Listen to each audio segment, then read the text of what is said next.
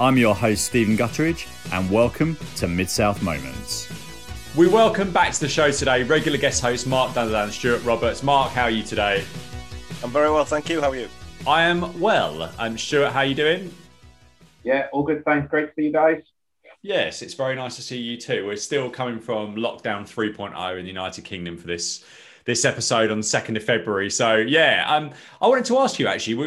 I've got two questions, my preamble stuff before we go on to Mid-South. So question one is, what are you guys watching non-wrestling related? So I'm always looking for a good box set recommendation. So Stu, as you're on my screen still from your last words, what are you and Liz watching at the moment? Well, we've got a few on the go. We're watching The Crown at the moment. So how far in are you? We are on. Well, we're on. We've just got to watch episode 10 of series 1. Excellent. So yeah, and it gets a big thumbs up from me on that one. I also watched a mini series called The Night Stalker on Netflix. Which is about this a mass murder in Los Angeles, and so it was really interested in that.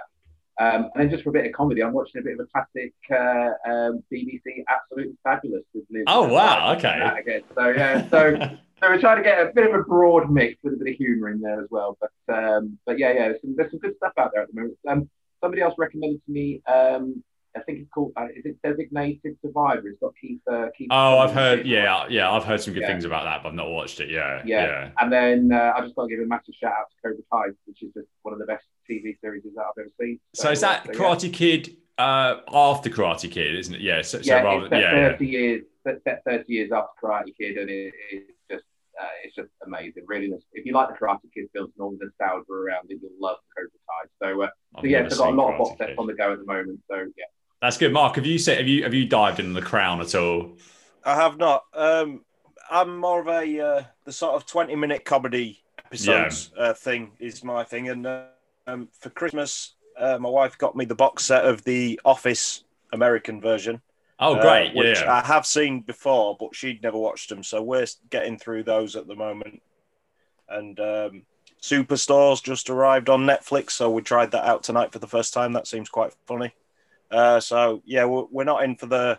I don't know about The Crown. Is that like 45 minutes episode? More mainly an hour. They're quite long episodes. Yeah. Because with a 5-year-old in the house, we don't know if we're going to get to the end of something like that. Whereas a 18, 19-minute comedy thing, you usually all set for an episode and then chance your arm on a second one.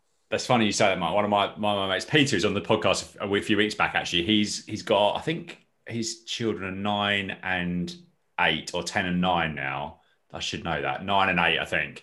And they've got a newborn who's 18 weeks old. And I was on at him to watch The Crown because he's big sort of history buff and this sort of stuff. And he's like, mate, I get about 20 minutes to myself today, which I usually have a poo during, and look at my phone, look at the paper. And I've got no time in the evening. I usually go to bed at 8:30 at the moment. I'm like, yeah, fair enough. Probably save that one for a few months' time, perhaps then. But The Crown is excellent. We just watched The Crown and I absolutely loved it. Though you've got not this is any spoiler, Stu, but I think you'll find, I'm interested when you get to it, between the end of series 2 and the start of series 3, or as it changes, the whole cast changes. So you get these first few episodes where they actually, especially the lady playing, Helena Bonham Carter, who plays Princess Margaret, is quite a bit older than Margaret was at the time. In fact, she's older than Olivia Colman, who plays the Queen. And I was a big fan of Princess Margaret, and you might agree with me or kind of be on the same wavelength. Big fan. Yeah. Big fan of her work in the series. And that's a little bit grating. But then after 3 or 4 episodes, you kind of get used to the Queen being a bit older. But that was a bit difficult. But it's fantastic. And Mark, Office US,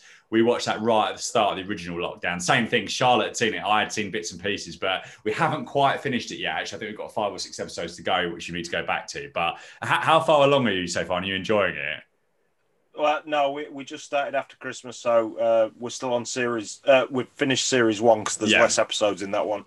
But I know it from memory. When I watched it the first time round, it gets better and better all the way through. So I think series 7 is when Michael leaves. So the last 2, there's a bit of a decrease in quality, but there's still enough good stuff to keep you tuning in right to the end. And the finale is amazing. The end. I haven't seen that yet. We definitely need to go. We're watching this really weird thing on Netflix called Ratched, which is, I think, a spin-off from One Flew Over the Cuckoo's Nest. Yeah, and it's really... Have you seen any of it, Mark? It's really, I haven't. Really no, odd. I've seen the film and I was interested by the trailer for the series, but I haven't started it. It's just...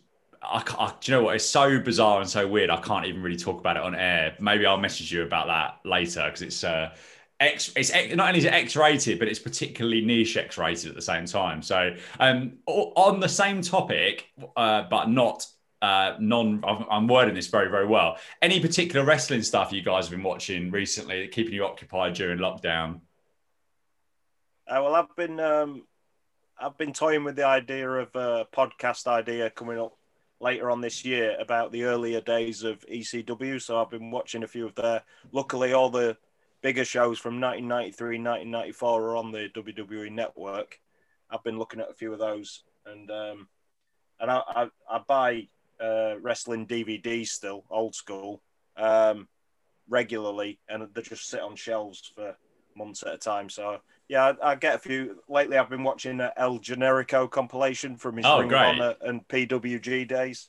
So there's some really good stuff on there, working against guys that he works against now, but obviously in their previous incarnations, like Seth Rollins, Tyler Black, Kevin Owens, Kevin Steen, and so on. So. Yeah, that's great. I think the thing with the DVDs is that you just know where the matches are. You haven't got the rigmarole of trying to find some dodgy internet version of it where, it's probably going to, there might be adverts, it's not going to work, you can't get a new television. Whereas old faithful DVDs, now the last lockdown, I bought a kind of reconditioned PS4. And it's the first time I've had a DVD player connected to television for ages. So I've started watching some old DVDs. And I watched the Brett and Sean sit down with Jim Ross recently, which was really, really good. So yeah, my DVDs have been very unloved for a long time. So I think I'm going to get back on it. Because some of like the CM Punk one, the Rock one is really, really good as well. And there's loads of stuff. How about you, Stu? What have you been watching recently on a wrestling front? Well, not a massive amount because I've been focusing on Lego.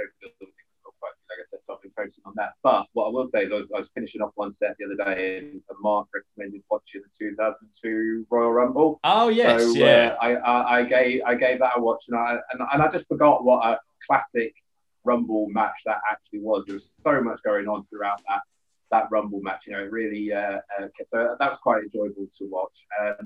But I just snippets. I have to say I've been watching. I was about head now. The SmackDown, the talk show after SmackDown. Talking Smack, yeah. Talking Smack, that's it. And some of the interviews that he's had with like Apollo Crews and it's just been absolutely classic Heyman. Really, really enjoyed them. And I've also been watching a lot of Reigns and stuff. I really think Reigns' character's just evolved so much into what he should have been probably 2-3 years ago. So is he going to get cheered at WrestleMania in front of a crowd? Well, it depends who he faces after the Rumble. Yeah. Well, what's the rumor? Maybe. Actually, because the Royal Rumble's happened now, isn't it? So obviously CM Punk was a big surprise winner. So, I don't know. We don't know which way he's gonna go yet because he didn't pop up on Raw last night. So we'll see. And obviously Brock Lesnar been in there again. Goldberg's now WWE champion. So there's lots of news coming out of that one, isn't there? I couldn't believe Goldberg squashed Drew McIntyre in 25 seconds. What did you think of that one? Was it 25 seconds? I only counted 15. So, maybe it was 15 seconds. Yeah, perhaps my stopwatch wasn't working for that one. The Twitter reaction. The CZW invasion threw me off. Yeah, absolutely. And also, CM Punk coming down to in the last one, him and I don't know, pick a wrestler who's the last two. I was trying to think of a good one. What was he doing in the ladies' room? Yeah, well, absolutely, yeah. Will Becky Lynch make a return? I'm changing tenses now and asking a question. So, she did an Instagram photo last weekend for the Conor McGregor fight, and she was in the gym. Was she? She looked good in that, actually. I saw a photo of her talking about McGregor. Did either of you watch that fight last weekend or so ago now? I saw the second round. Yeah. And the after fight interviews. Yeah, poor old Conor. I suppose it's always hard losing, but I'm sure his payday probably made him feel a little bit better about everything. And Mark, you've been watching quite a lot of AEW recently as well, haven't you? So how have you found that? Yeah, Saturday mornings. I suppose that's quite a good time slot for the ITV show on a Friday night, and then being available to people watch on demand or weekend. Yeah, it's as long as I'm being a bit selective with my Twitter, so I'm not getting much spoiled for me in the meantime. But yeah, it's shown over here on national television on a Friday night late. So I get up Saturday morning early with my son, and that's our routine now. We'll watch Dynamite every Saturday, and it's really good. And we're looking forward to the next pay-per-view that they're building towards now. But of course, the news come through last week that for the first time it's going to be on a Sunday night instead of Saturday. That was a bit disappointing because that was quite appealing to me, the fact that they do Saturday night pay-per-views, which is way more convenient for those of us that work Monday to Friday. Yeah, I mean, I've stayed up for one so far, but it just been able to get up on a Sunday morning and watch it with no, you don't have to look at your phone. I did that for UFC last weekend. Didn't look at my phone at all. Watched it and then looked at my phone after the main event, and it's perfect being Saturday nights. I know that they've gone for Sunday because there's a big UFC on the Saturday night they were originally going to go for, and I think there's a Canelo fight on the it's one or t'other. The night before there's one of those, and another weekend. 8 days, didn't they? Yeah, exactly. So I hope this is only a one-off experiment, but I suspect if they do particularly well on pay-per-view, they might keep them on Sundays, which is a big no-no as far as I'm concerned. Keep it back on Saturdays. All right. Anything else to add before we move on to anything you guys want to bring up before we move on to the Mid-South episode? Any pressing matters at hand? Nothing. No? Okay. Right, so we'll go on to the 2nd of February 1985 episode of Mid-South Wrestling. Boyd Pierce and Bill Watts at the desk this week, and Boyd's in a very nice flowery patterned blue suit, and he welcomes us to another week of exciting action and adds that he doesn't use exciting as a phrase or definition. It just is the world's most exciting wrestling anywhere, match for match. So we have the Mid-South Tag Team Champions, the Rock and Roll Express here in action, plus Hacksaw Jim Duggan and Terry Taylor versus Dr. Death Steve Williams and Buddy Landell. Ice Making Parsons up against Kamala, and Skandar Akbar is barred from ringside. So Boyd throws to Watts, who says that one of the biggest innovations in working out has been to set the mood with some fantastic music, adding, you know what goes together great, and that's break dancing and athletics. And Mike Mogan's gym in Tulsa had Butch Reed there the other day. Joel was also there with his camera.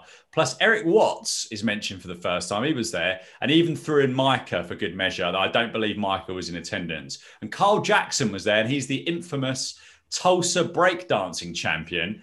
And basically, this was never ending as Bill linked every member of his family to someone they played football with. Now, before we cut to this video, Stuart, what fantastic music do you like to pair with exercise? I should probably give you some advance warning of these questions, shouldn't I, really? Yeah, on the spot. But when I go running, it's rock, Guns N' Roses. Yeah, just something with a bit of, to keep you going. So, can you do a podcast while running? I could try. One time a mate was out and I was running. I had the FA Cup draw on my headphones and I was replaying the draw to him as I was running. So I suppose, I could okay, yeah. We could try that one time if you want. How about you, Mark? I do not exercise. You did a 5K though last year. I know you did that. So well, that was because you challenged me publicly, so I couldn't really go back on that. I've got a few things downloaded from iTunes on my phone. So again, old-fashioned. I'm not a Spotify guy yet, so I like rock, similar to Stu. A couple of rock songs here and there, and I do like to listen to the odd podcast when I'm biking to work and back. So it's that. Well, that's exercise. How long is your bike ride to work? 3.5, 4 minutes. Okay, well, I imagine that's you're doing it like Chris Boardman rather than slow and steady. I talking about the podcast. I found, and I don't do any. My knees are getting a bit iffy, and considering that both my gran and father on that side were, both in bad ways walking, I'm thinking probably should lay off the heavy duty impact on knees. So road running, I think, is out now. But last summer I was doing quite a lot of 10Ks. I could probably do a bit of podcast listening on a 10K because it's long enough and it's like a slower pace. But if I was doing a 5K, I was just like, I can't. Like, this is not enough. I need like something a bit heavier. And I've got a nice little selection of various entrance music of like, I think I've got old CM Punk, newer CM Punk, Well, I think I've got Osprey. Minoru Suzuki is one that I really like, which the crowd sing along to. And then a few others. You've got like a few Rocky songs. And there's pretty much about half an hour of that gets me to not breaking my 5K record and I give up. So you can't go wrong with the Rocky. The Rocky soundtrack is an all-time winner for any sort of exercise. All right, here we go. Okay, we're going to go off track here. Favorite Rocky film and also favorite song from a Rocky. So Mark, you can go first. Favorite is different to best. So if you're asking me, my favorite Rocky film is Rocky 4. Yeah, that's fine. I know where you're going there. It's generally not considered one of the better ones due to various reasons with the story and everything. But same thing. It's got the better soundtrack and everything with the extra songs as well as the classic theme and the montage stuff. And I bought into the Dolph Lundgren and his and Sly's ex-wife. I loved it. Yeah, absolutely. What did you think, Stu? Yeah, I think Rocky 4 for me. Song probably from Eye of the Tiger from one of the previous Rocky films. But I tell you what I do really like, and I watched it on the plane over to New York last year. Was Creed 2. Yes, which was like Dolph's son and Apollo's, and I love that. I thought that was a brilliant film. Yeah, and again, very much like we talked about, like the Cobra Kai, the nostalgia of the old characters coming back and stuff like that. I did curiously like though Rocky Balboa. Yeah, was the one after Rocky 5, wasn't it, where he came back for a fight, didn't he? And I like that one. But no, Rocky 4 every day. Yeah. I thought the Creed films were really, really exceptional. Really well done. And Rocky Balboa is the only film I've ever seen twice in the cinema. So there's a little factoid for you. I know what you mean about Rocky 4. I think Eye of the Tiger is obviously an unbelievable song. And one of our favourite darts players, Roman Van Barneveld, used that for years as entrance. And also, obviously, Hulk Hogan. I've never seen that before. I sent that around to you guys in terms of his WrestleMania, the Iron Sheik match. Yeah, and coming out. And I think the WrestleMania one's floating around now with the original Eye of the Tiger music on. But the two songs in Rocky 4, the No Easy Way Out and Hearts on Fire over the credits at the end, is just unbelievable. But I think that's the most. I think if I had to think what would I have the most fun watching, probably be Rocky 4 because of all the ridiculous montages and it's just good fun. But favourites is probably Rocky 1 as like a pure film, but I probably would have less fun watching that, if that makes sense. So I consider Rocky 4 a Christmas film, by the way, because of the fight taking place on December 25th. I hadn't thought of that. That's very interesting, isn't it? Yeah. Yeah, one of my favourite things about Rocky 4 into Rocky 5 is that obviously I think Stallone must have been doing some interesting stuff in the late 80s because he just basically was like, no one's going to remember if I age my son by 5 or 6 years in between films, because Rocky 5 starts the very next day, I believe, isn't it? So it's just like, and also they've moved house. So in Rocky 4, they're living in somewhere in like some hot climate, California or something. Rocky 5. So what are you doing, Sly? Like, this is your legacy you're talking about. Thank God he got the chance to come back and make things right with Rocky Balboa. I've put off this video package as long as I can. So we then throw to a video set to Bodywork by Hot Streak. Did either of you know this song? No. I did Google it for a bit of information and there's not a lot about it, so I don't know how well it did in the charts. I know, actually. I've got a question coming up. The first of many chart-related questions on within this podcast. So first there's some breakdancing. I presume that's Carl, the Tulsa breakdance champion, given the standard. Then there's two identified people come in and dance badly in the background. I think one of them is Eric Watts, though I don't think the other's Micah. Bill mentions Micah, but later in the hour he doesn't mention Micah being there. So we then get a shot of Reed hammering what looked like a one-man gang. Did you spot that in terms of? Yes, I did, with the big furry collar. Yeah. I think it was one-man gang. So, he's hammering one-man gang. We're punching the wrestling ring. Then back to the breakdancing place, and Reed is standing with the guys. Then he's doing an overhead pec move, the dumbbell. Then a punch in the ring to poor old Buddy Landel for good measure. Back to the workout, more punishment on Landel as the song implores us to work your body, shake your body down, work your body, move it all around. Then there's a press slam from Reed. Now he's doing a little bit of dancing, almost looking like he's lifting the break dance off the floor with his arms, something straight out of David Copperfield or something there. Mark's doing the action there. Perfect. Now back in the gym, Reed is on the bench press and Carl is teaching who I'm now for sure is Eric Watts and some other guy, some moves, which one performs okay and the other does not. I like to think that Eric was the one that didn't perform it very well. Reed points at a pull-up bar and one of the Watts one of the guys there, perhaps Eric again, does a decent number of reps. There's more in-ring action with Reed including a dropkick and Kamala, back in the gym with some arm curls. Carl's back and now they're mouthing the words to the song Bodywork, and thankfully it's over. Mark first, what do you think of this? Well, I haven't got a lot to say on the content of the video, but it was more sort of Bill's introduction to it and that which I've made some notes about. He mentioned he name dropped Mike Morgan's gym in Tulsa, and he has got a history of mentioning local businesses. I think he's got some sort of deal in place with maybe some friends who run these companies. Like the other week when they gave Hacksaw Jim Duggan those cufflinks, I think the jewellery store got mentioned 5 or 6 times that week. So this was the first of numerous mentions of Mike Morgan's gym throughout this hour. And he also mentioned his son Eric's, I don't know the word, nickname that his friends call him when he's breakdancing. Yeah. Did you catch that at all? It was Slim something, wasn't it? I don't know why I didn't write it down. Slick Slam. Slick Slam, there you go, yeah. Unbelievable. And he named all of Eric's friends and breakdancing buddies individually and listed what position each of them played in the football team. And as he said, it was Joel had gone with them to do the video. This was the only mention in this week's episode of Joel Watts. So I did want to mention that Bruce Pritchard was asked about Joel in a recent Q&A on his podcast. Oh, really? How interesting. And he said that he saw him only about a year ago, and he is still involved in video production and editing down in Oklahoma. So what he was doing back then in the Mid-South days, he's obviously stuck with, and he's still doing it now. So good for him. Good on him, yeah, absolutely. What did you think of this, Stu?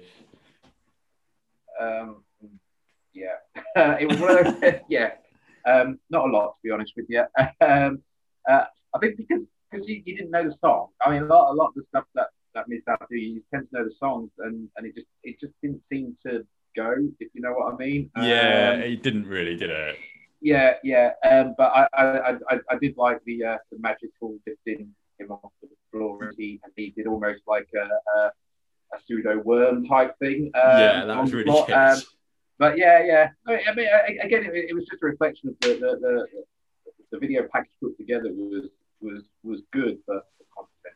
Yeah, I agree. I think Joel did a good job with this, as he always does. It's just the song was a little bit... The song and the genre of what they were doing was just a tiny little bit bizarre. So in my first bit of trivia chart-related questions, what do you think? Can you have a guess on where this song, so it was, I've already forgotten the name of, Bodywork by Hot Streak, where did this reach where did this peak in the UK charts?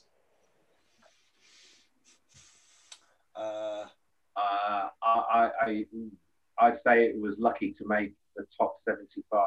So whoever gets, I'm going to keep a tally of this as we go along. So we're going to do Price is Right rules. Whoever's closest gets it. So I need a number. 39. 39 from Mark. Where are you going, Stu? Okay. Thanks for reminding 63. Me of that, by the way, Mark. Thank you. What was that? Sorry, Stu? 63. 63. So on June the 18th, 1983, this song got to the... Sorry, that's completely wrong. On September the 10th, 1983, this song got to the lofty heights of number 19 in the UK chart. So Mark takes it with his 39. So top 20 single. Wow. Yeah, top 20 single. So Jim Ross is the ring announcer, and the first match is Tennessee Terry Ellis and the Golden Terror, who was in a mask, and their opponents and Mid-South Tag Team Champions. And as usual, their ELO theme tune, Rock and Roll is King, got the people out of their seats. Do you know where I'm going? Stu, where do you think Rock and Roll is King by Electric Light Orchestra peaked in the UK charts? ELO. Ooh. 14. 14. Well, okay. Mark, where do you think? I was going to say top 10, so let's say 8. 8. Stu, it was 13. 13 on June the 18th, 1983. So they did a little bit better than the first song, but so it's 1-1 in our chart battle. So very well done. The champs, did you notice the Rock and Roll Express's tights and waistcoats were horribly clashing here in the two different shades of purple? Did you notice that?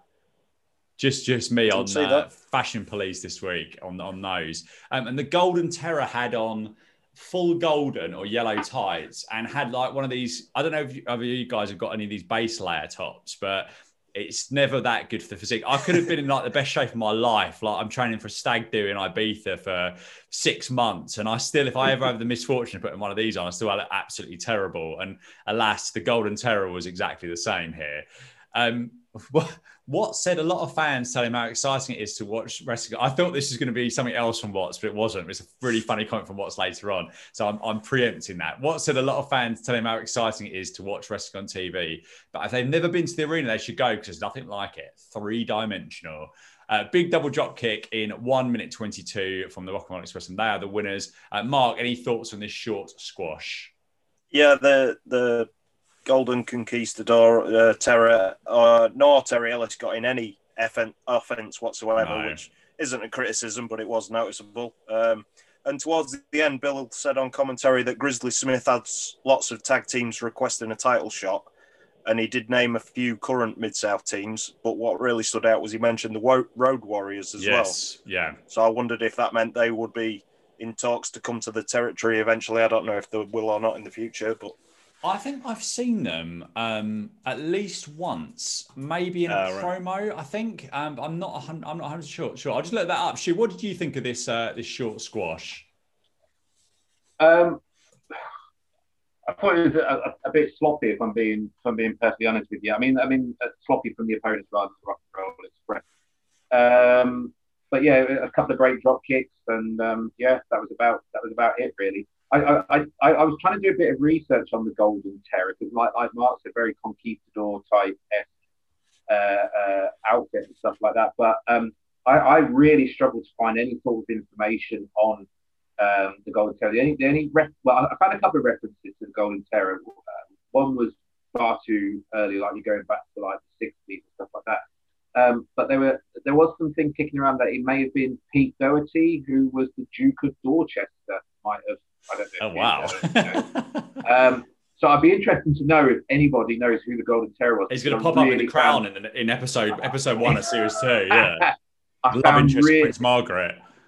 I found very little information on who was behind the mask, if you know what I mean. So, but in terms of the match, there wasn't much to write home about really, and it was a bit sloppy, really. I thought.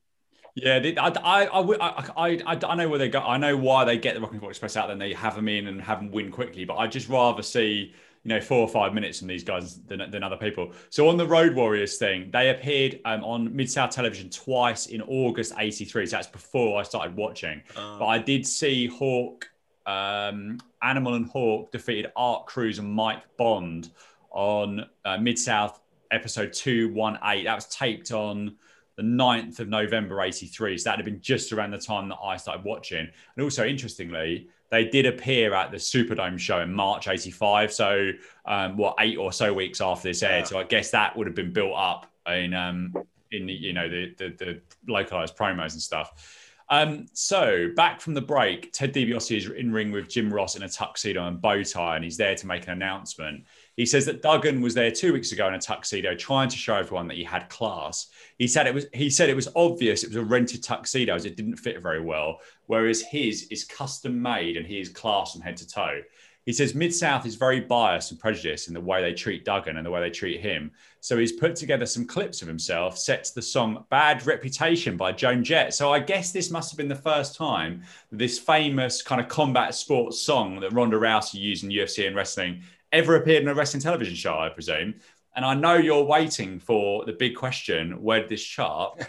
I have Bad Reputation did not chart in the UK. I have no idea why, but it didn't chart. So I wonder if it perhaps only an album track here. I don't know. It was released in the States. I think I did read a bit about it. I think I Love Rock and Roll was the big single from that same album. Yeah. So I wonder if that's the one that made the charts in this country. And I suspect back then there was probably because of the cost of producing a single, I suspect they only really, the ones they knew that were going to do well, kind of thing.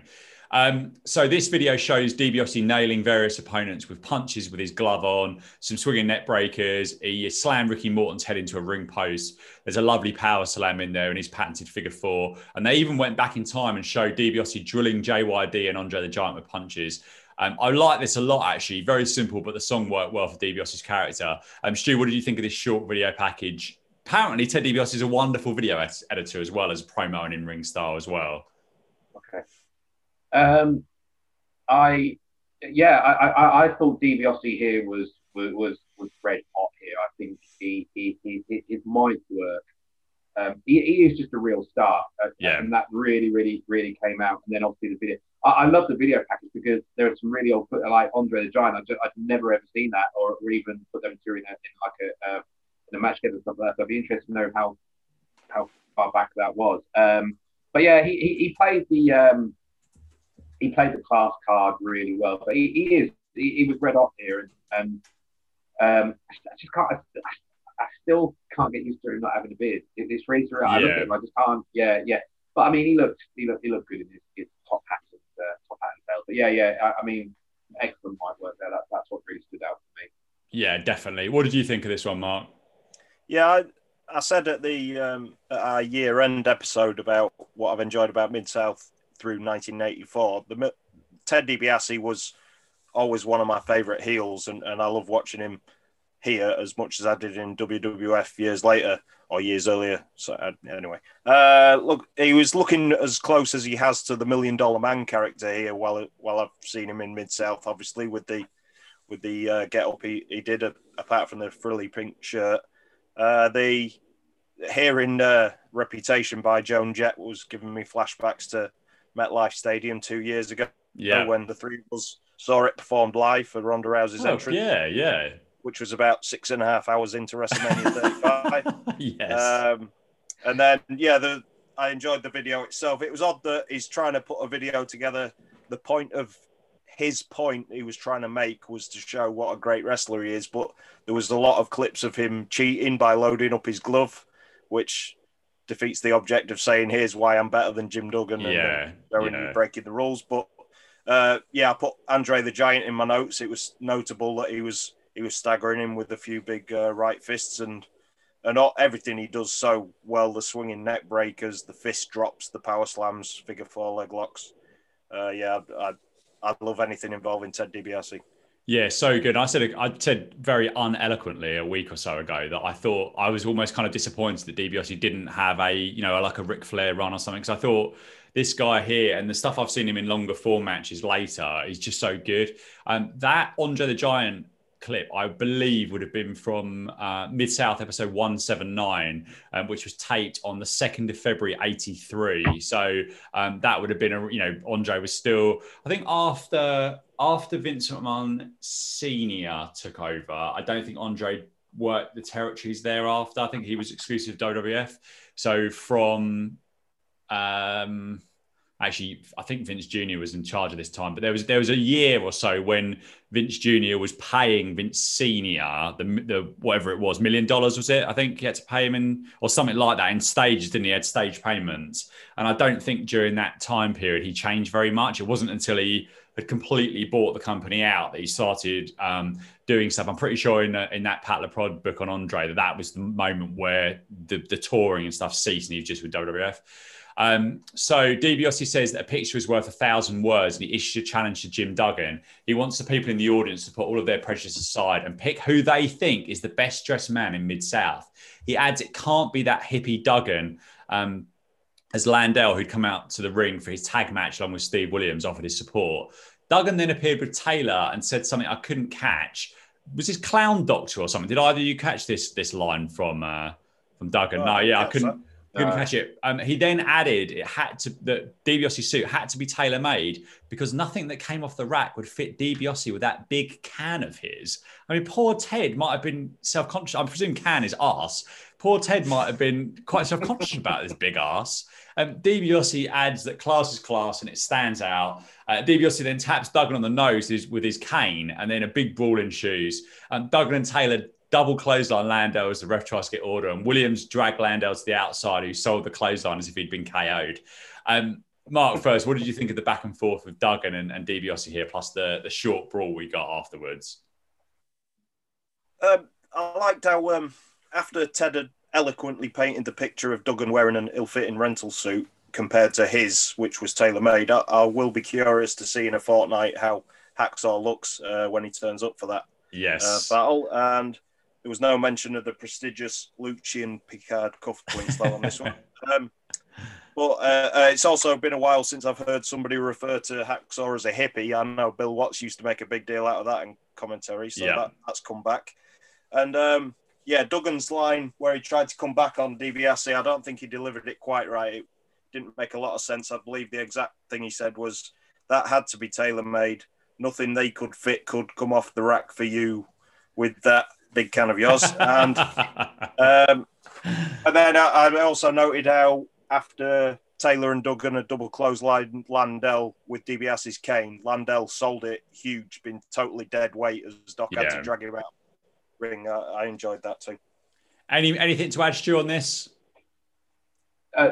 Not really. I just think, like I said, DiBiase was. I thought he was like really red hot there, and I think taking Landell out of the match was the right thing to do in that respect for what happened next. Yes. So because I don't think Landell would have been able to achieve what they wanted to achieve, which I suppose is a nice lead in for you into the next match. Yeah, so back from break, Watts talks about the fashion show in 2 weeks and the disgusting comments DiBiase said about Duggan. Personally, I thought the big can comment was the most disgusting of the lot, but there we go. Back in the ring, Williams said he had a new partner to take on Duggan and Taylor, and he'll be there in 1 minute. Duggan said they had the clock on him and the ref started counting. Taylor then pointed to the corner of the building as DiBiase himself became Williams' partner. Ted said that no good so-and-so isn't going to get away with what he did to Landell, the so-called People's Champion, talking about Duggan, and they all get straight into it. So TV Champion versus North American Champion, first in the room with Taylor and DiBiase in there. The heels got on top in this one after Taylor caught a clothesline from Williams when running the ropes. Watts said this is a main event in anyone's arena in the country, and the crowd got behind Taylor with a "Go Terry Go" chant. And DiBiase with a headlock on Taylor, and this showed him tightening up on the move and was a perfect example of what I said last week about so-called rest holds and making them appear more than that and having something of a struggle. Taylor got a near fall with a sunset flip on Williams before he took back over on DiBiase. Oh God, that's a terrible notes there. Basically, heels are back on top, and DiBiase nearly got Taylor with a shot off the middle rope. Great inside cradle from Taylor for another near fall shortly after. Great shot when Taylor finally made the tag with Duggan hammering fists into both opponents. Landell then came back out to ringside and pulled the top rope down, and Duggan took a big spill to the floor. DiBiase loaded the glove and punched Duggan with it. In ring, Taylor fought back on Ted as Williams and Duggan were both down on the outside. Williams made it to his feet and tripped Taylor as he ran the ropes. DiBiase applied the figure four in 620, and this looked like it was going to be the finish, but Duggan made it back in there to make the save with the big elbow drop. Landell then interfered again and went after Duggan, but the referee did nothing. Duggan hit a double clothesline and then speared Landell. And bizarrely, Duggan went for the pin, and the ref counted in spite of Buddy not being in the match, or not after the replacement. DiBiase and Duggan squared off, but DiBiase headed out. So the win for Duggan and Taylor, and what I thought was a very exciting 7 minutes and 10 seconds, albeit a totally odd finish, and Landell on the losing side again. It's just like, who are we going to lose the match? Just call up Buddy Landell. Stu, what did you think of this one? With the video package and the mic work and all that before, I thought this was one of the best 15 minutes that I've seen in Mid-South. But I like the pace of the match. I love Duggan's spear. I mean, that was some spear. Right? That was pretty impressive. But again, I was like, why was there not a DQ? Why was there not a DQ when Landell ran the ring? And why did Duggan pin him? But all in all, that was a really quality 15 minutes of television. But yeah, I really, really enjoyed it. So much so I watched it twice. Oh, really? I completely agree. I thought this was really, really good. Yeah. What did you think of of this whole match and all the various bits going on? Yeah, I made some notes which echo a lot of what you two have already said there. That it was really good. There was plenty of crowd heat. particularly when they were willing on Terry Taylor to make the hot tag. For this episode, I took a leaf out of Dan's book and read through some YouTube comments for the episode. Oh, really? Great. Okay. And a lot of it was about Terry Taylor, about sort of dismissing him as, why was he getting a push? He didn't deserve it and so on. But I mean, technically, he's in the ring. He's as good as anybody they've got in Mid-South at this period, as far as I'm concerned. I know his promos have been, well, there haven't been many of them, but that was the downside of his game in this era. But the momentum had gone back and forth a couple of times, keeping the crowd on top all the way through. And when Buddy Landel come out, I was expecting it to be a DQ when he attacked Duggan, but when the ref let them continue 3 against 2, and Duggan ended up pinning him, the crowd was lapping it up. So I really enjoyed that. I have been rereading recently Ted DiBiase's autobiography. And okay, yeah. The only mentions of this period of his career both had a connection to this match. Technically, he wrote about how much he enjoyed his program with Jim Duggan, specifically mentioning their tuxedo matches, and also how he and Steve Williams became friends after they started tagging together, and they would remain friends until Dr. Death passed away in 2009. And Doc even had a nice quote in DiBiase's book about their friendship, which was, he quotes, "When Ted came back into the territory, Bill Watts told me to watch him real closely. I was to study how he conducted himself as a professional, both in and outside of the ring. Bill was right. Ted was not only one of the classiest guys I ever met, but he was one of the best ring technicians. Ted taught me so much about the wrestling business and life in general." That's lovely. Nice. That's really great. Yeah, that's fantastic. Right. Interesting, yeah. Is that worth a read? I've never read DiBiase's autobiography. Is that worth a read? Yeah. Well, as I've said, he's my favourite heel, so I enjoyed all that. But I think I bought it. We met him at WrestleMania 30, Stuart, didn't we? At book signing, and WrestleMania 25 at Houston. Yeah. So that was 10 years ago. I think I bought the book around that time, and I'm rereading it now, like I say, and it's great. Yeah. What? I've got his. I'm just looking at my bookshelf now, and I've got the signed book on the bottom of the bookshelf that he signed with his, because he was with his son, wasn't he? Yeah, they did the signing together. Yeah. So what? Out of interest, what excuse what would Lewis and I do? I presume we were in bed or something while you were off. I think it was the Saturday morning or the Sunday morning. So I'd imagine you'll have been out the night before and you were recuperating. Oh, okay. So did you guys get there on the Friday for that one? Yes. Yeah. Okay. Yeah. So the Friday. Yeah. We went out in Houston on the Friday, and we were in a bad. I remember Lewis and I were walking down the road, and this is the problem with going out in America, is that we think we're hardened drinkers there, and then you ask for like a vodka and Coke or something, and they fill the vodka up basically as high as it can possibly go without any sight or seemingly any measures whatsoever. And I remember walking. I think we were in Rice Village in Houston. Lewis and I just fell down on the floor, like just literally fell on the floor and couldn't get up. And we still carried on after that as well. I was in an because we went to the Hall of Fame the next day. I think that was the first time we went out of the room, I think, when we met you guys to the Hall of Fame. So yeah, what a waste of the hours and hours and hours I spent in hotel rooms with Lewis in America. Just like, that's a disgrace. Like I bet the Houston holiday, on WrestleMania Sunday, we watched about 11 hours of Medical Detectives, and then went like all the things that we could have been doing in Houston. 11 hours of Medical Detectives on cable TV, and then got a cab to the Astrodome. Unbelievable, terrible. Anyway, any more thoughts on this before we move on to the next segment here? That's all I've got. No. Good stuff. Right. Next up after the break, Hercules Hernandez along with Skandar Akbar going up against Richard Dye. Now, Richard had his initials sewn into his red trunks, which was a nice touch. But then sadly, Watts said that Dye needs to go to Mike Mogan's gym, because you can't come to Mid-South looking like that and going up against a guy with guns like Hercules. Poor Richard. He'd probably told his family to tune in. He had his special trunks on with his initials, and Watts destroys him on commentary within 10 seconds of his Mid-South debut. Unfortunately for Richard, he was in the Shinamaki in a minute, and it's all over for him, and not a good day at the office. Mark, what did you think of this squash match? And what did you think of Richard's lovely initials on his trunks here? I didn't notice the trunks so much, to be honest. I noticed his general demeanour. He almost came across as shy when Jim Ross was announcing him. He was looking down at the mat the whole time, never looked up to acknowledge the crowd or the TV camera. I guess he was just in the zone, ready to wrestle. Yeah. But the thing about this match that first grabbed me was after Hercules had lost clean the week before, after his opponent had broke out of his finishing move. I thought that's usually a sign that they're either finishing up with the company or they're going to be away for a while, and he's back a week later like nothing happened, which that surprised me. I know we'd seen that a few times in 1984 Mid-South with Magnum TA and Crusher Khrushchev went out in that way. Yeah, Khrushchev lost a lot. But I guess that booking was just to...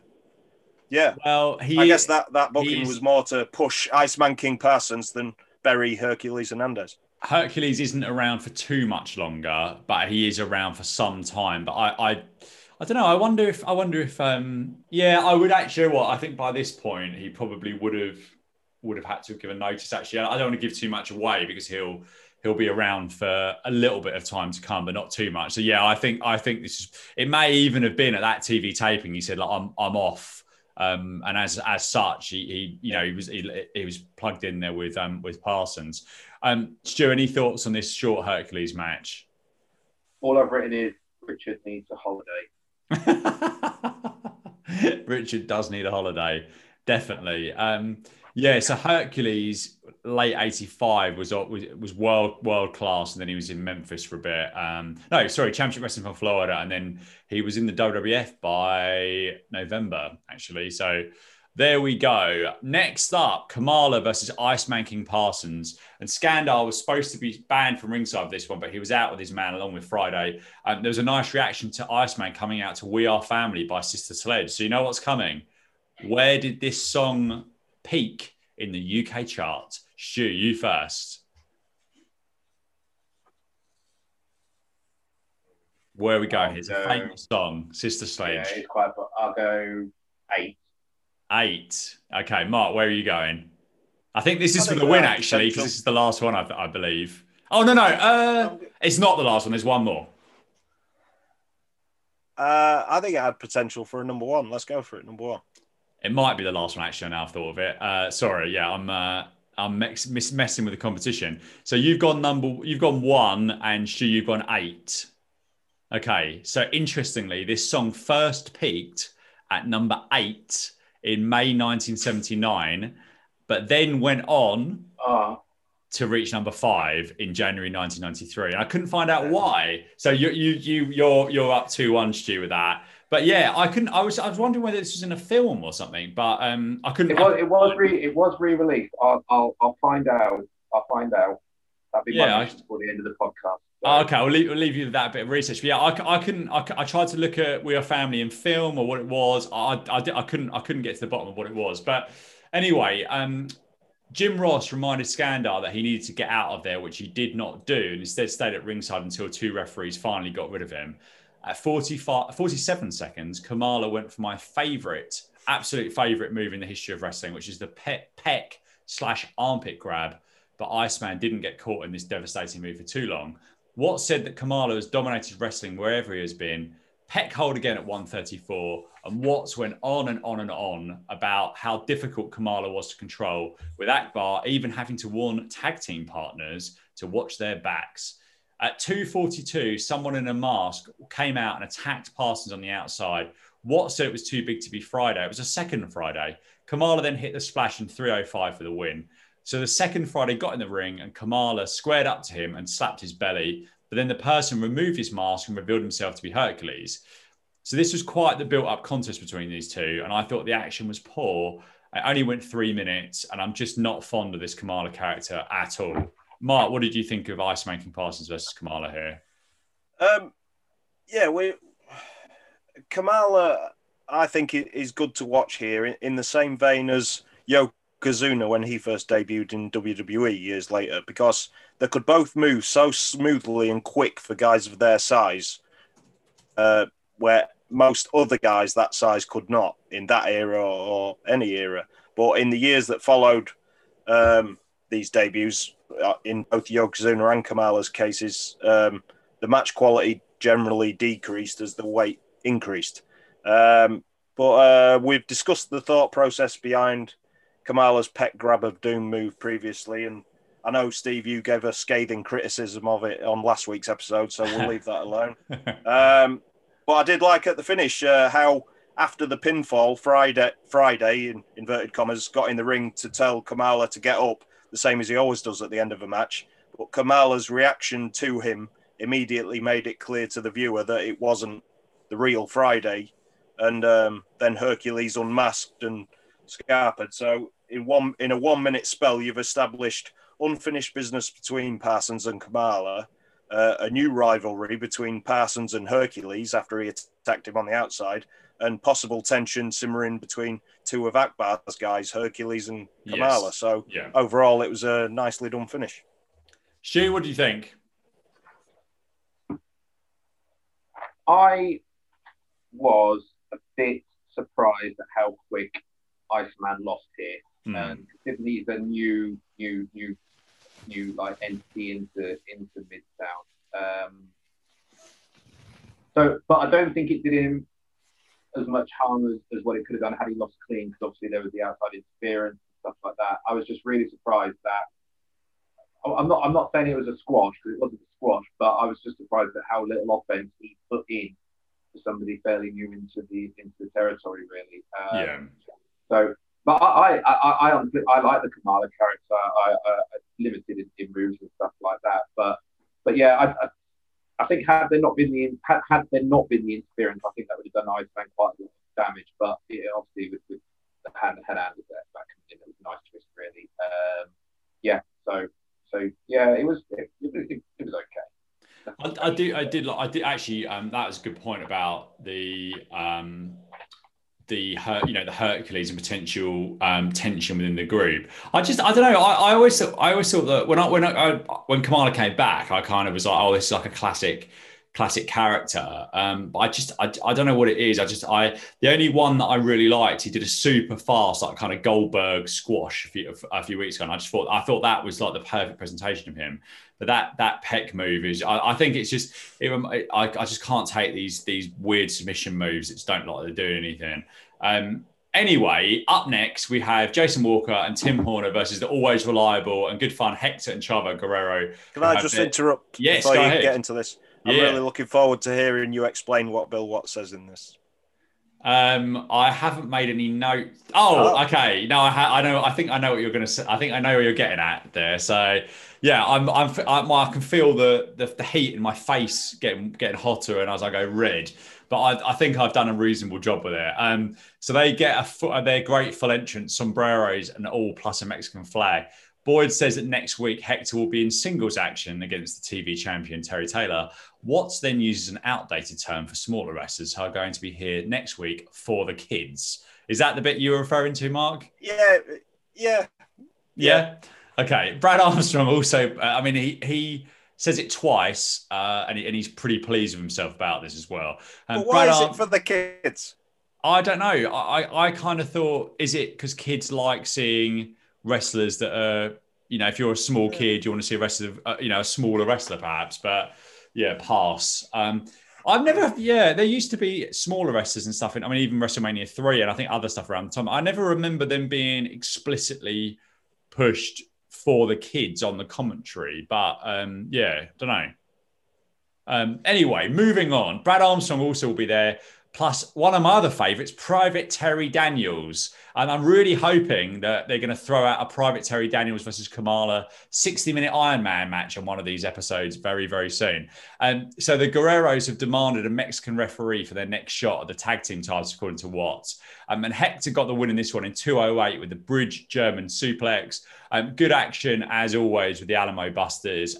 Stu, what did you think of this short match? Yeah. that good, yeah. I'm struggling a little bit here, and when it comes, I'll explain why when it comes to summing up at the end of what we thought of the overall show. 2 minutes is not enough to really get into a proper rhythm in and stuff like that. I think I enjoyed the entrances more than I actually did the did the match. Yeah, I'll tell you what did. I'll tell you what did. It was when I think Chavo did like a monkey flip out the corner, and it was almost like it was in slow motion. This guy sort of like went up, and it took him a very long time to come back down. It was really, if you watch it again, it's like really slow. By design, like a bit of Matrix stuff going on there, yeah. Yeah. No, that's fine. That's fine. Sorry. Yeah. Anything else, Mark, to add on this one? All four men were wearing red trunks, which is unforgivable. Yeah, that is bad news. And I liked the spot. I really enjoyed. Chavo Guerrero did a full flip, landing on his feet to counter a backdrop attempt. That was very impressive. And the end of the match, Hector won it with a German suplex, but it was incorrectly described by Bill Watts as being a belly-to-belly suplex. Yes. It was not. Yeah. No, it certainly was not. It was belly to back, wasn't it? Yeah. I think that movie you're talking about, he sort of like twisted in midair, didn't he, Mark? He sort of like come out the corner and sort of like twisted in midair and landed on the other side of the opponent rather than... He landed perfectly and carried on, Yeah. He did an incredible suplex on, I think it was Shawn Michaels a couple of weeks ago, actually, that was just phenomenal for the win. Like I think it was a belly to back overhead bridging suplex for the win, which is just incredible. I mean, you guys might because I was doing some research on this Golden Terror, I couldn't find much information about, and you might already know this. So, but it then came up with a list of like masked wrestlers, and I didn't realize. Tell me if I'm wrong, but I didn't realize that Hector was the gobbledygooker. Yeah. Oh yeah. Never realised that. So yeah. I believe, I could be wrong, I believe he played the gobbledygooker, obviously Survivor Series 1990 and WrestleMania 17. I think they brought him back to do the same one. Yeah, that is that gobbledygooker thing. That was the second pay-per-view I ever saw at the time, and it was just, I mean, it was bizarre as a 9-year-old or whatever. But thinking back on it, I think some people thinking it was going to be Ric Flair or something. Wasn't that around the time? Yeah, that was a rumor. Yeah. Yeah, it was in dispute with WCW. So it's just absolutely, totally bizarre. Now, just as the show was drawing to a conclusion, something rather exciting popped up on screen to close it out, or presumably close it out. Jake the Snake Roberts versus Shawn Michaels. So Michaels had baby blue trunks and knee pads on with white boots. And Watts said if they have time, they'll show a video on the new tag team, the Dirty White Boys. Watts called Michaels Terry Daniels in this, which is absolutely criminal given the future that Shawn would have. Watts said that Jim Duggan was going to be appearing in some exciting country and western shows, which we'll hear more about in the coming weeks. Roberts hit his beautiful shot on clothesline before finishing off Michaels in 3:58. I thought there were some nice touches in this, and I thought Shawn actually looked, this is probably, he's looked good in touches throughout, but I guess he's probably getting some more repetitions in around this time and working the live event circuit. I thought he looked pretty good. Mark, what do you think of this just under 4 minutes between Roberts and Michaels? Yeah, we got a few glimpses of the stuff that made both of these guys sort of Hall of Famers as late as time would go on. Watts did get the third and final plug for Mike Morgan's gym during this match, as Jake cinched in an armbar. It's the subtle mannerisms that both of these guys did throughout their careers, the little touches that separate good wrestlers from Hall of Fame legends. Like after he avoided a roll-up attempt, Jake played up to the camera a bit, thinking he'd outsmarted Michaels, and then it gave Shawn an opportunity to try it a second time and got a close near fall from it. Yeah. After that, Jake backed himself into a corner and he was sort of aggressively scratching the side of his head, which signified to us at home that he was mad at himself for making a silly mistake. And then another one Shawn did later on in the match, he was in the corner and Jake tried to splash him, but Shawn avoided it. But instead of just moving out of the way as most people would and taking over the match, Shawn sort of slumped to the side like he was putting his absolute last drop of energy into just getting out of the way of this guy running at him. So I like that. And then, the short arm clothesline and DDT, it always looks fantastic, and it did here. Yeah, big time. What did you think of this one, Stu? Yeah, well, when I saw this come up, I was like, "Oh wow, this is going to be great." Shame it didn't get longer. But what Mark covered most of the match there. But what I actually think was really good here, although Shawn didn't get in a lot of offense, I thought Jake made him look Yeah, I agree. That just shows that, how you can make somebody, even though you win the match, you win it in the first easy. I think, like I say, Jake's mannerisms and how he reacted to certain things, I think made Sean look really good. So yeah, but yeah, I think it would be nice. It'd be nice to have another 2, 3, 4 minutes out of the match. Yeah, great. Yeah. Bill Watts helped as well on commentary. At one point, he said, I think it was after Shawn Michaels nearly got a close 2 count. He said these main eventers, meaning Jake, need to realise that these preliminary boys are watching their every move and studying them. So it just all makes sense that, how main event guys are making mistakes and here's why, sort of thing. It's good. Yeah, I thought that was a really good line from Watts in terms of talking about the preliminary guys and as you said, the main event guys have got to watch out. So yeah, this was really good stuff. So the third video package of the week was up next regarding a team that will be here in 2 weeks' time. I don't know much about these guys. It's the Dirty White Boys, and this is set to Dirty White Boy by Foreigner, who are most famous for I Want to Know What Love Is. And sadly, alas, this did not chart in the UK. So Foreigner had a lot of hits, but this was not one of them. So this was Alex Porto and Tony Anthony, who later took the gimmick on himself and was later the wrestling plumber TL Hopper in the WWF. Do you know anything? Do either of you know anything more about these guys before I move on to the? Alex Porto was in WWF for a while. He was Pug Porto. Oh wow! Okay. I didn't know that. But to be honest, I didn't realise that was who we were looking at. I couldn't tell, but now I know. I think I'd recognise Tony Anthony if I was looking for him, but I didn't realise that's who one of the Dirty White. But I knew that was his nickname in Smoky Mountain and everywhere else. That was it, Smoky Mountain. Excuse me, that was it. I looked up on Cage Match and I thought, was he around ECW? But it was Smoky Mountain was the one that he was probably most infamous for. So we get these guys walking to the ring. There's a few awkward shots, the Confederate flag. They're standing on a car. There's a motorbike wheel, some close-ups of an earring interspersed with some in-ring action. They're sort of smiling at the camera. There's a solid thumbs up or two in here as well.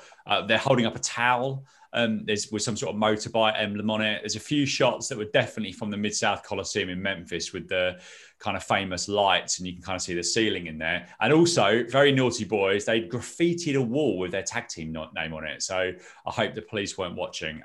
This was probably my least favourite of the 3 package on the show. Stu, any thoughts on this this Dirty White Boy song by Foreigner and also this video package? I love Foreigner, so that was a real highlight for me. Did you know this song then? Yeah. Yeah, great. Yeah. Okay. So yeah. I bit of a I like the mid '80s rock, big terms and stuff like that. So yeah. It was I've nothing really much to add on the video. So I'll be just interested to see what happens when they arrive. Yeah, indeed. What did you think of this, Mark? Yeah. As far as the song goes, I do know when I first heard this song as well. I was at the time driving my pickup truck around Blaine County, not in real life, on Grand Theft Auto. Okay, yeah. And there's a country music station that plays, and that was one of the songs in Grand Theft Auto 5. So yeah, immediately stuck out for that. According to the frontman of Foreigner, Mick Jones, the song is about Elvis Presley. He is the Dirty White Boy. And the video itself, I thought these guys out of the ring, they look like they'd just come from the Blue Oyster Bar in Police Academy, but in the ring, they look pretty brutal. And crucially, they wore matching gear, which bodes well for the clips they showed of them wrestling. They look like big powerhouses. Good stuff. I'll let you in on a kind of little-known fact, a little-known uninteresting fact and secret, a pathetic secret. I can't play games like Grand Theft Auto because I get really bad motion sickness playing first-person games.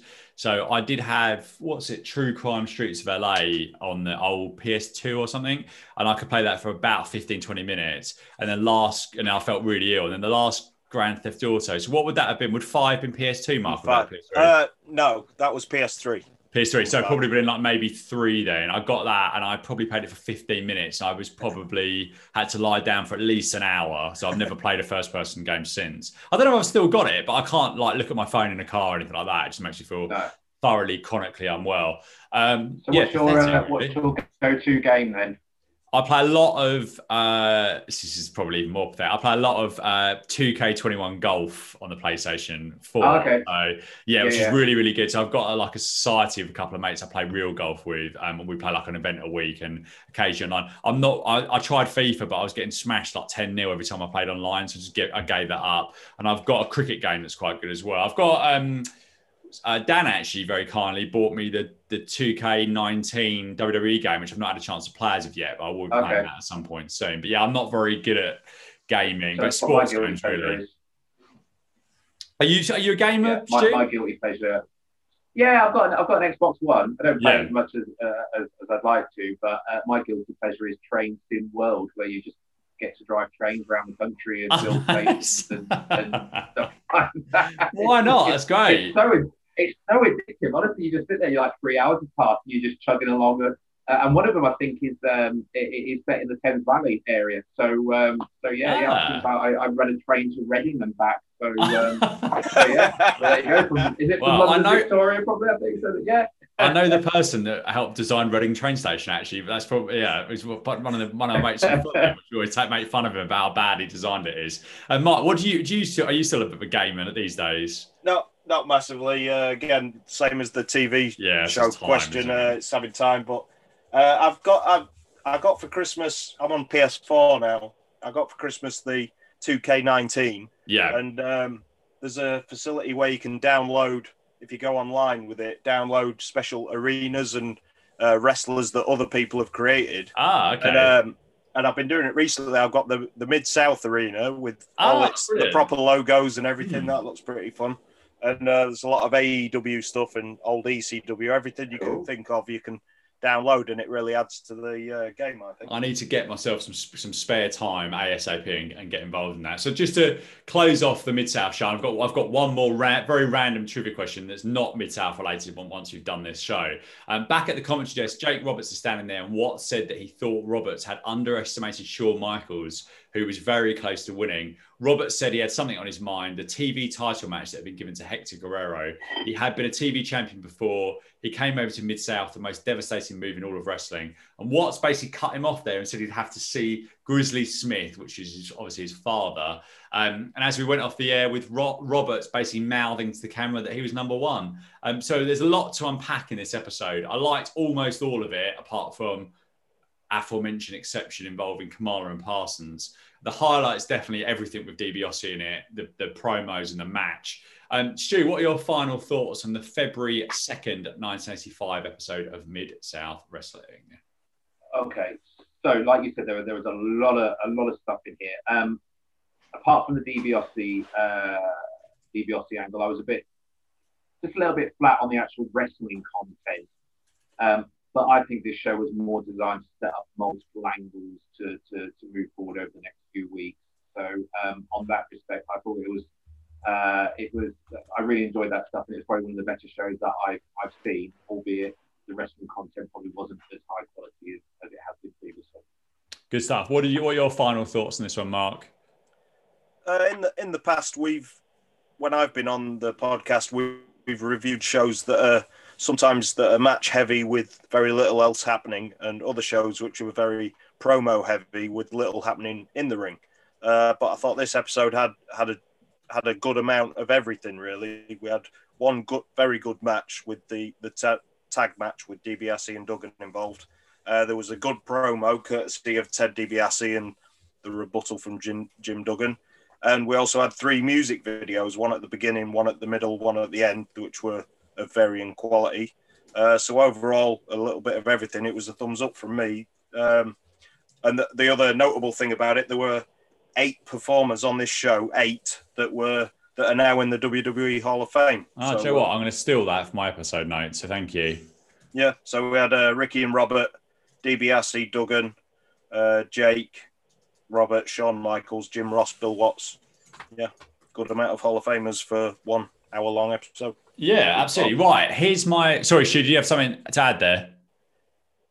No, I just said that was a good spot, but just so I don't forget, I've done a little bit of research on Sister Sledge, We Are Family. Oh, great, yeah. And yeah. So 1993, the only link I can make is that it was in Sister Act 2. Oh, that's it. That's 100% it. That must be it. Yeah. That must be the list. Well, yeah, A Link to Hawaii will probably re-release. So there you go. Yeah, definitely. Right. That's great research, too. Here's my random. And I was thinking about this because we talked about the other day. We talked about a little bit of a gem that we saw on Raw. Have you had a chance to catch that match with Randy Savage and Yokozuna as the SG?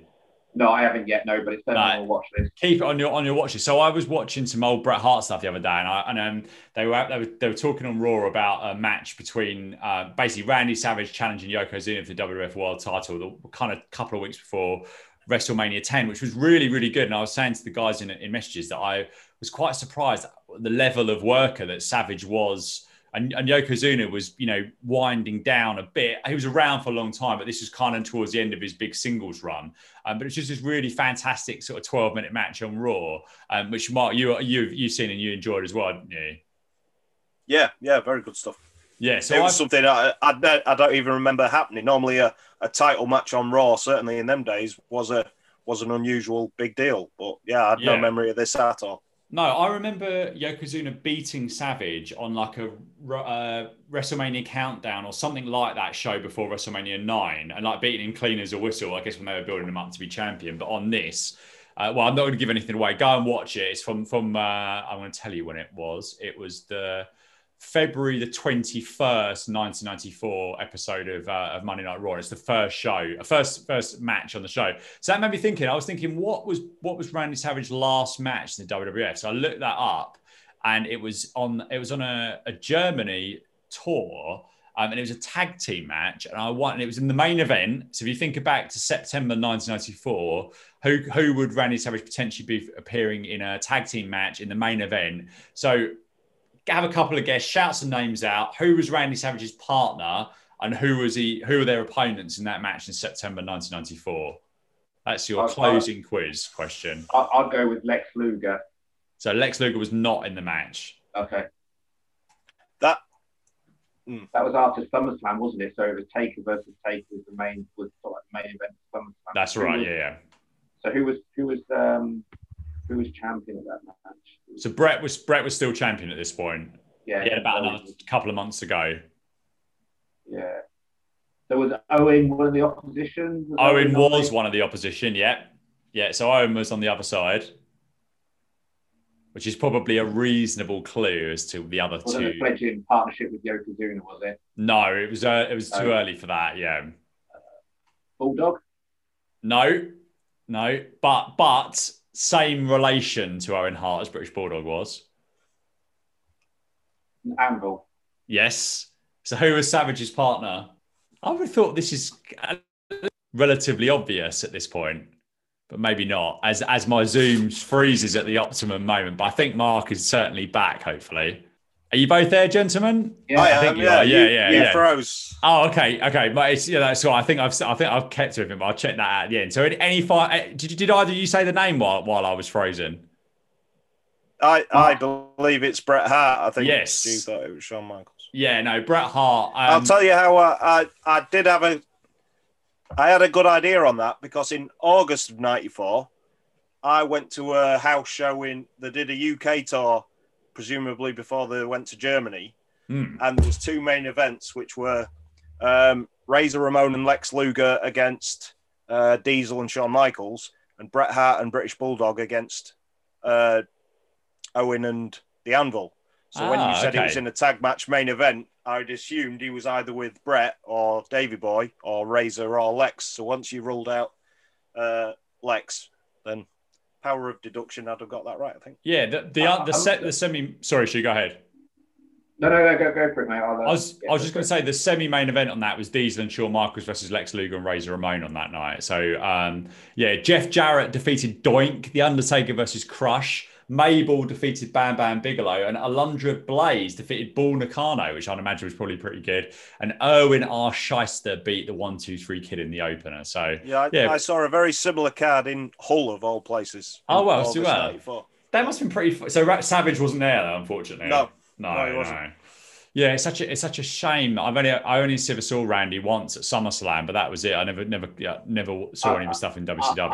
I was just about to say that. I feel we were robbed of Savage, do you know what I mean? I still think he would have had a role, you know, in wrestling somewhere had he not, you know, obviously not tragically died. I just feel we've been robbed of 10 years of stuff. Well, like I said to Steve in the group chat that he proved everyone wrong. Come 1997, him and Diamond Dallas Page were having, I think it was the feud of the year in the Power Slam Awards, and they had some really, really good matches throughout that summer. So he still had plenty in the tank in 97. So we're talking 94 here, and as far as WWF were concerned, he was pretty much finished. Yeah, it was a really weird use of him. It just goes to show the difference between Vince McMahon and this time when Savage was 42 around this time of his end of his WWF career, and he was like, "No, you're out of it." We talked before about Hogan was 39 when he lost the title to Yokozuna at that King of the Ring, and now all of a sudden he can't get enough of the guys in their mid 40s or 50s. I guess obviously he is aged, and some of the people that he trusts with putting in these positions of age with him. Anyway, guys, any further final thoughts? Sounds a bit Jerry Springer like before we get on out of here. Just on me after I mentioned the Hall of Fame thing earlier. I think at the time none of us were very familiar, if at all, with Bill Watts. But here we are now in 2021. In 2009, the three of us watched him get inducted into the Hall of Fame. We were there that night. Yeah. I can't remember that speech. I suppose that's on the network somewhere. I might try and hunt that out and actually watch that. Yeah. That was it was one of the most frustrating WWE events I've ever been to, because I remember clearly after the year before was when I think Ric Flair spoke in his induction for 40, 45 minutes maybe. The Rock was speaking that long as well when he inducted his father and grandfather. And then in this ceremony, 2009, that we went to, it was the first time they were going live on television. So they restricted, I don't know if you remember, they restricted everybody's time to the ridiculous point where there was, on the big screen, they had a countdown clock so the guys talking could all see how much they got. Some of them literally were getting 5 minutes or 10 minutes to speak. And the lineup of talent they had that night who were going to speak, you had Dusty Rhodes, Terry Funk, Steve Austin, Ric Flair, Jim Ross. The list went on and on of really, really good talkers who just didn't get an opportunity to talk, and it was so frustrating. What did Austin get? 10 minutes, didn't he, I think? Yeah, he was the main event. I think he had 10-minute speech, yeah. Yeah, it was awful. And I tell you what, that clock, I remember the clock was behind us, wasn't it? So it was on the big... I took a photo at one point of showing this huge countdown clock. I couldn't believe what I was seeing. It was just I felt so cheesy. I mean, I remember the 2000 and I can't remember much about. I mean, Stu, you at the 2008 one, the really famous one with Flair, weren't you? I imagine that was an incredible experience to be there live, wasn't it? Amazing. Yeah. Well, that whole I feel really blessed to have gone to that one, because you had the Hall of Fame, you had his last match at WrestleMania, and then you had that unbelievable ceremony at the end of Raw, which was just, I still get goosebumps there. Just to be there was just absolutely amazing. And I feel very blessed to have managed to do that one. But yeah, and I think if I remember right, the 2009 Hall of Fame, you might correct me if I'm wrong here, was the Hall of Fame ceremony was always a very prestigious event, wasn't it? It was always, everyone used to get dressed up, didn't they, and stuff like that. Whereas I think the 2009 one was the first event, and I've just sent you both a little while ago a photo to WhatsApp of us outside, the four of us outside. Oh yeah. And I think that was the first event where the dress code was more relaxed, if you know what I mean. And then from there, for me personally, that's where the Hall of Fame started. But it's like, to almost become a, you never got the chanting or anything like that, like you do now at the Hall of Fame now, if you know what I mean. So, or didn't have one this year, or last year rather. So, but yeah, the Flair was magical. That said, though, Austin, I don't think Austin would talk for more than 15, 20 minutes anyway. Yeah, I was going to say that. Individual, was he? So, well, the point is, it was the fact that he didn't have the opportunity to is what was so frustrating. Yeah. I mean, there's got to be a balance with those things, and I think that actually they've probably gone back more the other way now, because they just seem to let them go on forever. Actually now, which I don't think makes the thing with the Hall of Fame that's very different now is that, obviously I presume I don't know what's happening with the events around WrestleMania, if there's going to be anything else going on, but there's a big difference when we were going in the early years. There wasn't much. I remember actually, Mark, were you going to a Ring of Honor show maybe in Detroit and it was too difficult to get to or something? That's the first time I really remember there being other stuff. I had a ticket for it and it was too difficult logistically and it was a wasted ticket. That was 2007. Yeah, so for all those years before that, it was like this is the only show in town, and actually even for a little bit after that, there wasn't a lot of people. But now you've got the takeover, which I would say is pretty much must see. Obviously, the weekend in New York was the New Japan show. The year before that, you had Omega and Cody Rhodes in a Ring of Honor show, and an unbelievable takeover. I probably made the wrong choice there, but you had all of the guys that were in AEW plus Tanahashi and people were at the Ring of Honor show that sold out, plus takeover on the same night. So something's got to give. So that's I think in some ways the Hall of Fame has. And then you've got all the other indie promotions and stuff. I would probably rather, especially with I'm not so into the second inductions and the second speeches. It's like I'm not sure there's that many people. I'd quite like to see CM Punk go in, but apart from that, I can't. Can you think of anyone off the top of your head that you would, particularly like to see an induction from now that's actually around? We're getting into sort of the last 10 or 15 years who stopped wrestling. I think that's The Rock. That's it. Obviously, Undertaker's in the frame now. Yeah, The Rock, Taker. But I mean, I don't know if you remember, Steve, we went to the 2004 Hall of Fame, obviously, before WrestleMania 20. And that was the last time they did it in an intimate, small setting. With, I think I remember when tickets were on sale, I was panicking about getting some. There was literally maybe 150, 200 seats. And then the year later, which I believe did you go that year as well? Yeah, California was. It was in a theater. And that was the first time in it was like an arena basically for the crowd. That's when I remember it was good and it was logical when they were chanting one more match at Hulk Hogan, I think that year. That's right. But now the problem is every year now, whoever's talking, they're getting drowned out by chants, whether it's one more match or something else. Recently, I watched the 2007 one. And it's literally every 30 seconds, once it goes quiet, somebody will scream something that's inappropriate, that's not needed, just to get themselves heard. And it drives me mad. So, if they did go back specifically now in the COVID era, if they went back to a small setting where it's just wrestlers in the small crowd, I think that would make for a better show for us to watch on TV. Well, Bret Hart got bloody attacked at the last one, didn't he? I mean, it's just too many morons. I think it'd be better off doing it in. The thing is, they wouldn't do it because it's all, and I do get it. It's a business. They want to sell 5,000 to even 2,500 tickets. They're probably, making some money on that. Maybe not. I don't know for the arena. But then I guess they probably get that arena pretty cheap if you're doing 4 nights in there with SmackDown, Raw, and NXT. So it's all about the money, isn't it? But I would have it in a little studio or something with just the wrestlers in the audience. They'll all laugh along, and that'd be a much better show. And have the guys do 20-minute speeches, 25-minute speeches, and that's it, and get out of there. Right. Speaking of getting out of there, where can we find you both on Twitter? Mark, you go first, and then Stu, you follow. I'm at Dopper6, DOPPER number 6. And Stu? Yeah, and I'm at Wakefield Canary, WAKEFIELD.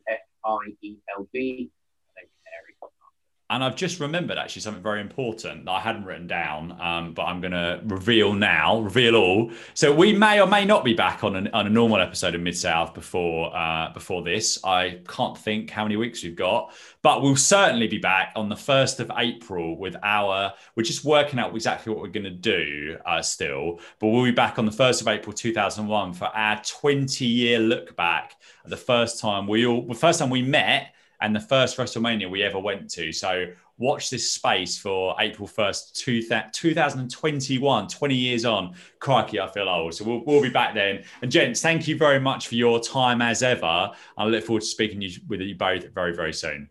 Cheers. Cheers.